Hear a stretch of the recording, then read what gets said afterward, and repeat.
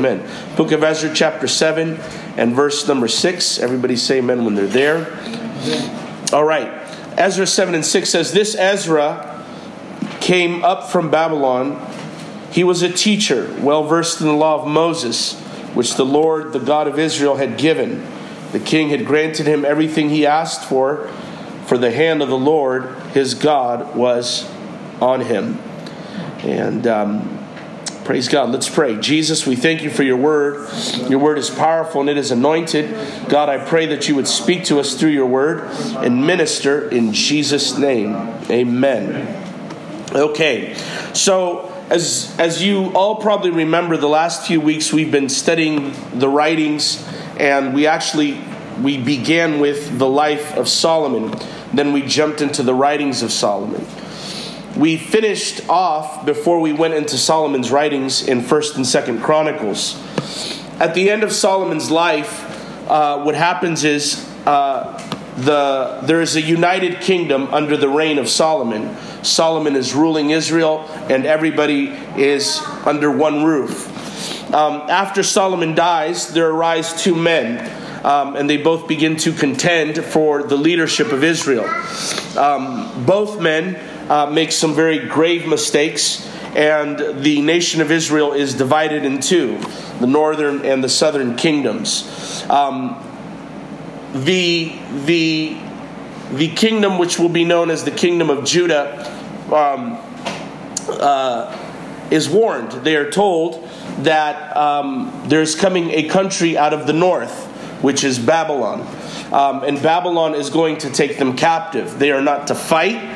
They are not to resist this captivity. God is not happy with Israel, and He is going to allow them to be taken away captive.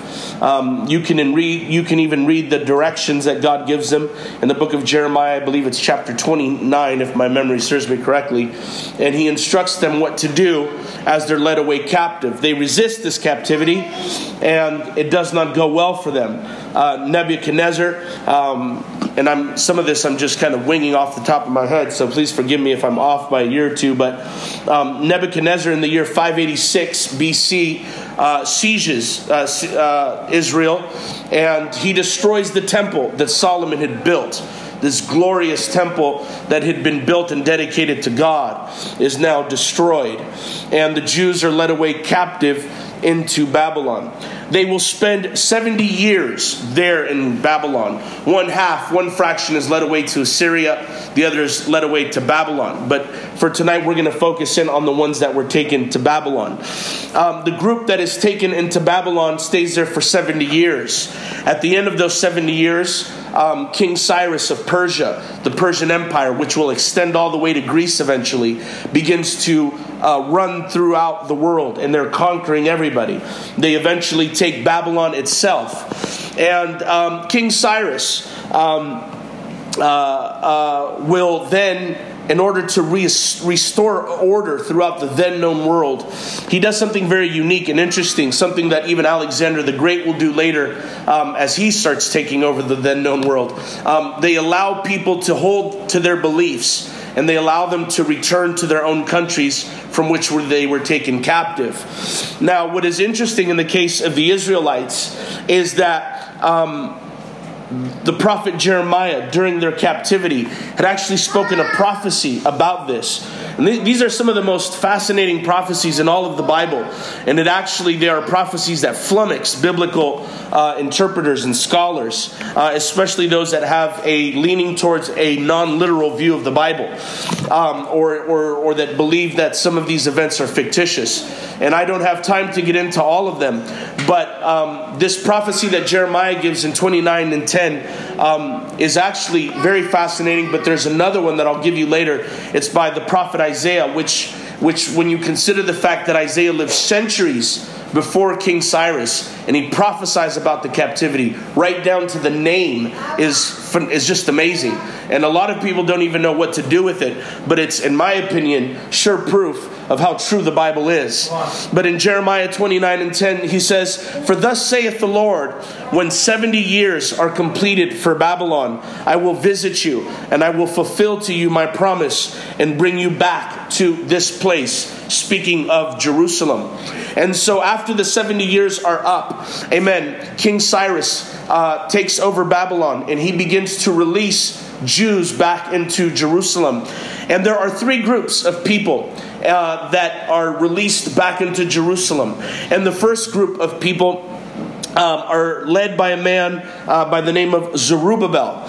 And Zerubbabel is a kind of a governor over the Israelite people that have been in captivity. And he is the first one to enter into Jerusalem. And at this phase, amen, Jerusalem has been pretty much desolate.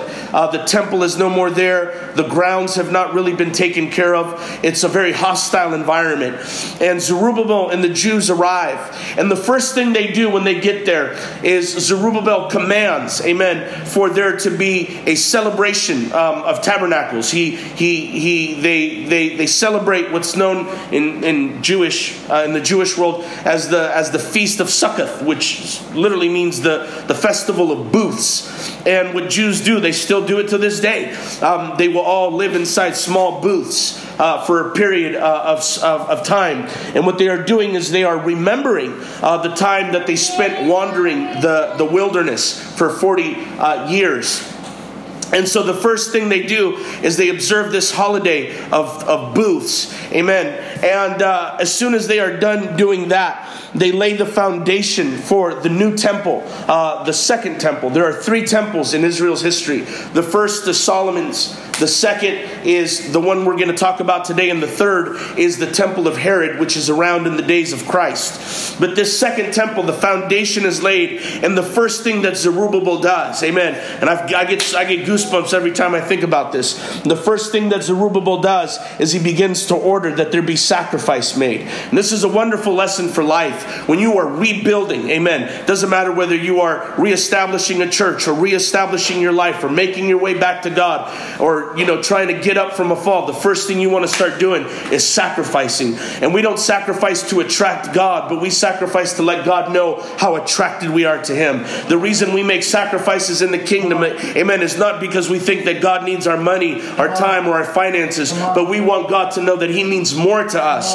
than our money, our time, and our finances. Amen. Hallelujah. In fact, you might remember, I'll just keep going. Amen. But Zerubbabel establishes that they should start making sacrifices, and they start making perpetual sacrifices. I mean, they start off just with, I think there's 3 mandatory sacrifices that they make throughout the day, but then all of a sudden they're going into these perpetual sacrifices. And they get the temple erected, and it's not very pretty. It's very austere looking. It's not as colorful or as vibrant or as beautiful as Solomon's temple. And one of the most crucial parts that we first run into in the book of Ezra is found in Ezra 3:12, and it says, "But many of the priests and Levites and chief of the fathers, who were ancient men that had seen the first house or the first temple when the foundation of this house was laid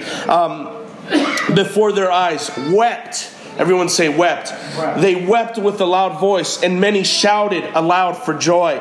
Ezra 3:13 says, "So that the people could not discern the noise of the shout of joy from the noise of the weeping of the people. For the people shouted with a loud shout, and the noise was heard afar off." And so here they are. They've been making sacrifices. And Zerubbabel says, now let's get the temple up. And as they get this temple up, there are people that, a younger generation, that begin to shout with joy. They're excited. And there's these older people, amen, that had seen the temple of Solomon. They remember, amen, making so many sacrifices in this temple that the glory glory of Yahweh, of Jehovah, enters the temple, and they cannot even minister. And so there's these young people that are excited about the building, and there's these old men that are saying, you guys, it's not about the building, it's about the glory of God that enters into the building. Hallelujah. It's about the presence of the Lord. And I hope that by the time we're done here at East Bay, we can stir up a presence of God here. Hallelujah.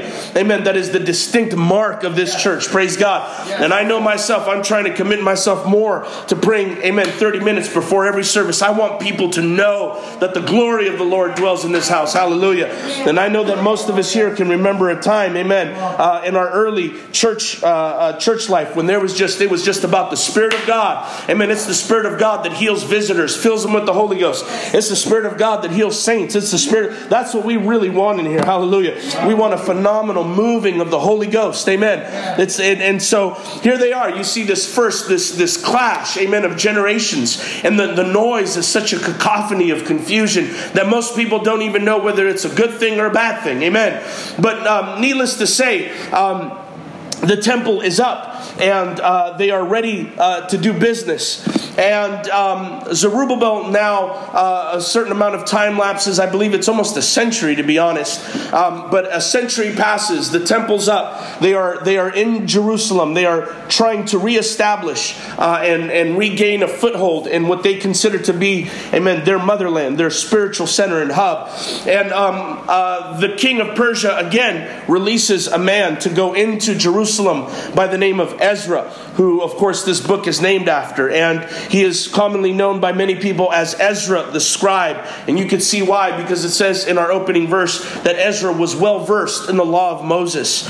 And Ezra 7 and 10 says, for Ezra had prepared his heart to seek the law of the Lord and to do it and to teach in Israel statutes and judgments. And so we see that now the temple is built. Amen. And in comes Ezra. And Ezra's concern is not just with the external structures, but his concern is with the internal structures of God's people. They have a temple. That's great. Amen. They have the walls up. That's great. They have the altars up. That's great. But Ezra says we need to know the law of God. We need to know the word of God. And if you personally ask me, amen, I would tell you right now that this church is in an Ezra phase. Amen.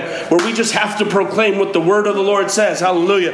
And you'll probably start hearing me say things you probably never heard me say. But I have an obligation of God. Amen. Not just to find a building. Amen. Not just to try to bring in the glory of the Lord and pray. Amen. But I have an obligation and a mandate from God. Amen. To teach the word of the Lord. Hallelujah.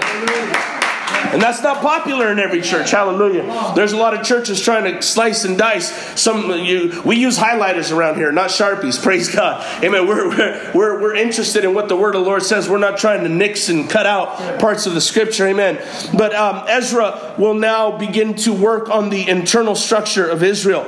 And he teaches the law. And at some point, as Ezra is teaching and expounding, and you got to remember, these are people that have not heard the word of the Lord for almost a century. Yeah. Mm-hmm. And Ezra starts opening up the scrolls and reading them and going through the law and going through the word. And Ezra discovers in the midst of all this that there's whole sectors of the Jewish people that are married to non-believers. They are married. They have married the people that were left, the fragments of people that were left in Jerusalem, which were not Jews at this point. And in fact, this is what actually gives birth to the people we'll read about later in the New Testament, known as Samaritans.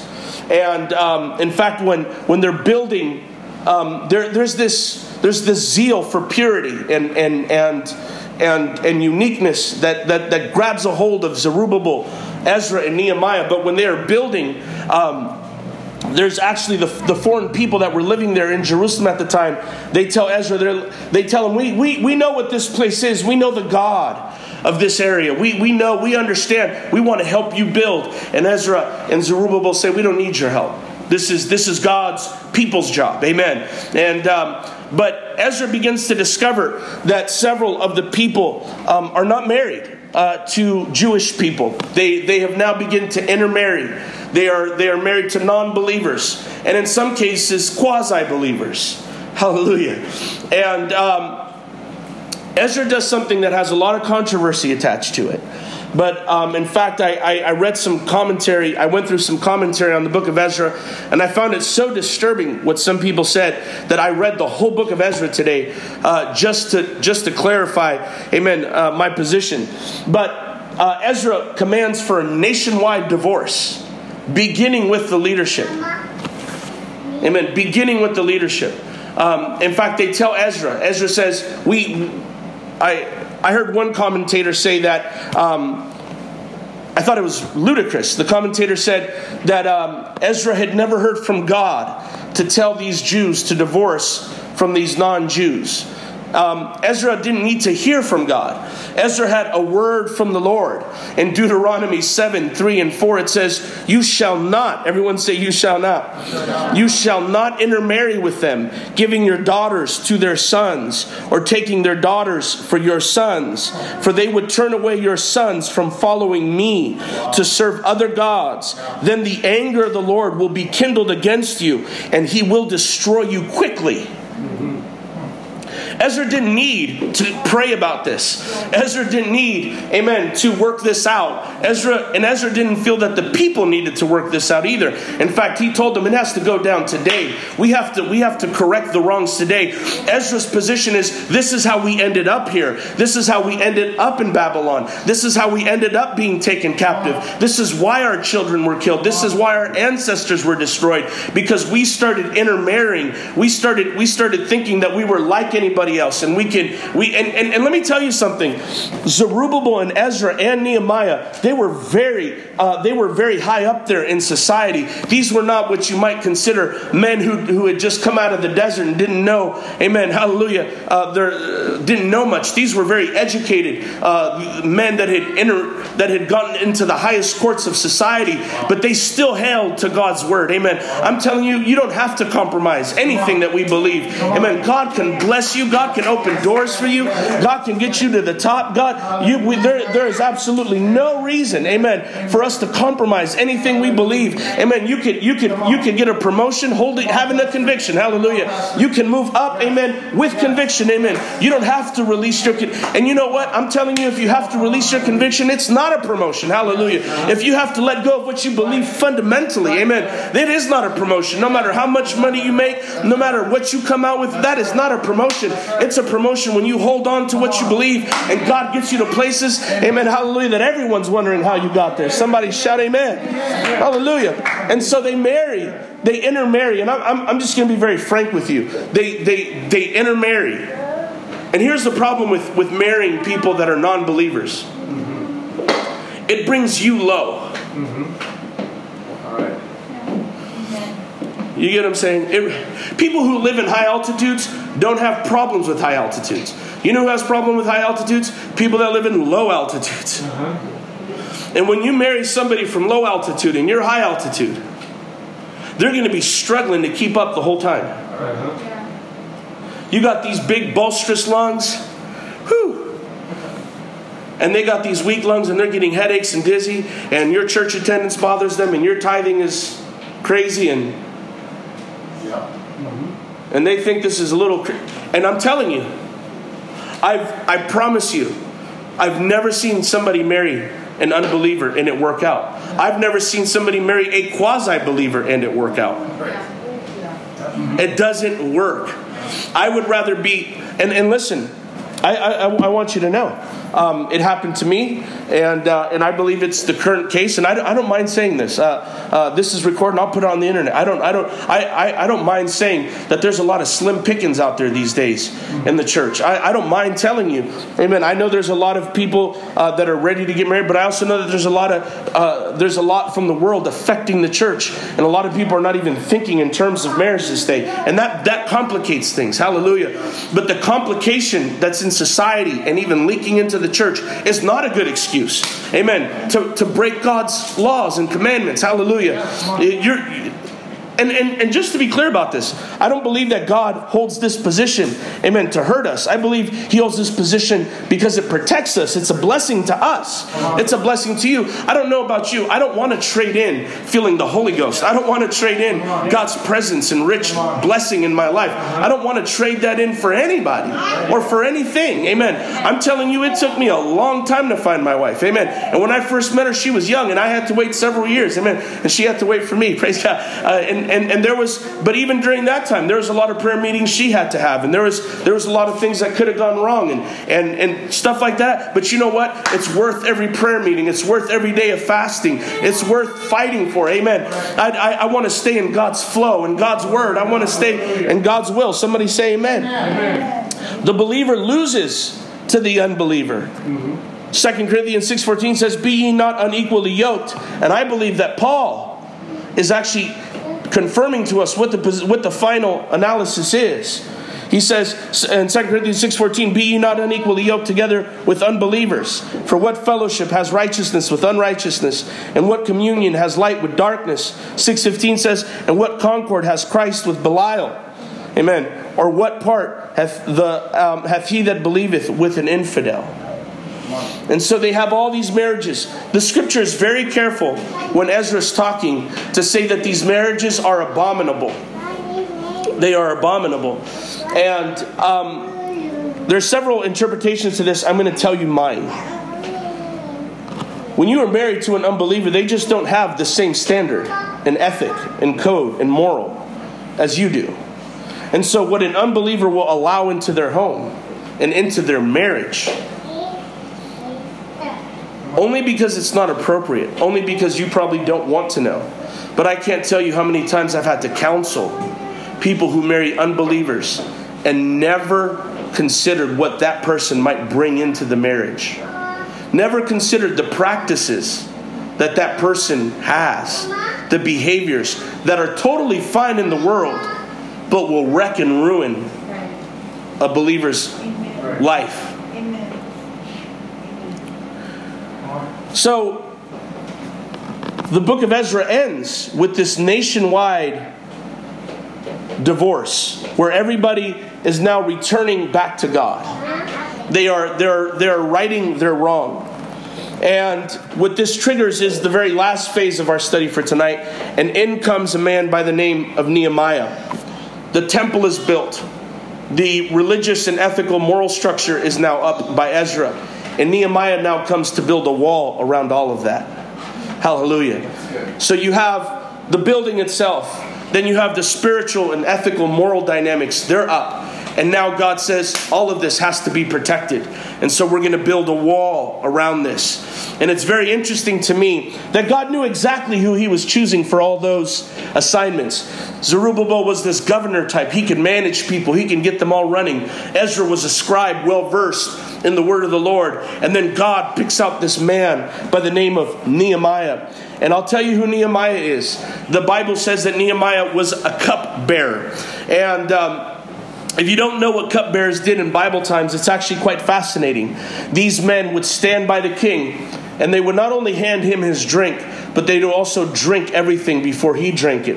And the cupbearer was a person who lived in very high risk, because at any given moment, they could die for the king. But they lived every day of their life ready to die for the king. The cupbearer was a risk taker. He lived a life of risk. And because he lived his life on the line for the king every day, he was very financially rewarded. In fact, Nehemiah 5 and 8, Nehemiah 5:8 through 10, 14 and 17 actually leads to, would indicate that Nehemiah himself had a very lucrative position as the cupbearer. But God chooses this risk taker, this man who was ready to take on even the worst situations. And this is important, because when Nehemiah begins to build the wall, and it happens throughout every phase of the book of Ezra and Nehemiah, but as Nehemiah begins to build the wall, people begin to come and badger him every day. And they're telling him, man, you can't do this. You can't build this wall. It's going to fall. It's not going to last. This is silliness. But Nehemiah 6 and 15 is the key verse to it all. It says, "So the wall was finished. Everyone say finished. Finished. So the wall was finished in the 25th day of the month of Elul, and in 52 days. In 52 days, Nehemiah, amen, built the wall of the Lord. In fact, that phrase, "it is finished," is also found throughout the book of Ezra when they build the temple. But in 52 days, Nehemiah builds this wall. But for 52 days, he is badgered. For 52 days, he is insulted. For 52 days, he is laughed at. For 52 days, he's told he can't do it. And you know what Nehemiah tells those people every time that come to criticize him? He says, "I cannot come down, for I am doing a great work. I have no time to listen to you. I have no time to argue with you. I have no time to put out your rumors. I have no time to answer your criticisms. Amen. I am doing a great work for the Lord, and I cannot come down." And I promise you that when you set your heart to do something significant for the kingdom of God, amen, you're going to have people that are going to tell you can't do it, you shouldn't do it. You're going to have people that are going to talk about you. You're going to have people that are going to mock you and laugh at you. Amen. Hallelujah. But Nehemiah gives us the answer. Amen. Just ignore it and keep on building. Don't come down off your wall, and finish that wall. Finish that wall. Hallelujah. Finish that wall. Somebody say amen. Praise God. You finish that wall. When I read about Nehemiah, and when I know what he is, and I think this is critical. I'm just going to be honest with you. When a saint, when a church stops taking risks, it's in trouble. There's just risks we have to take. And I'm not talking about foolish risks. I'm not talking about uncalculated, not clearly prayed about, thought about risks. But I'm just talking about just getting out there in the kingdom and getting into some risky business. Praise God. Not when we're not willing to put some skin in the game. Amen. Nehemiah lived his whole life with skin in the game. Amen. And he was rewarded for it. Amen. It's been my experience that where you see saints or churches that are no longer taking risks, that are just trying to create stability, you're going to see a stagnation just settle in. And the rewards are not going to be there. Praise God. Nehemiah was the right man for the job. He was the risk taker. Amen. And I do pray that we are able to sustain a certain amount of a risk factor here. My genuine desire is that, amen, we maintain a willingness, amen, to get out there. Yes, sir. Amen. And to put it out in the front. Amen. Amen. And to build. Yeah. Amen. And to build. Oh, yeah. And to build. And to build. And to build around the things that God has given us. Amen. Can you say amen? Amen. Amen. Let's pray. Jesus, Hallelujah. I thank you for your word.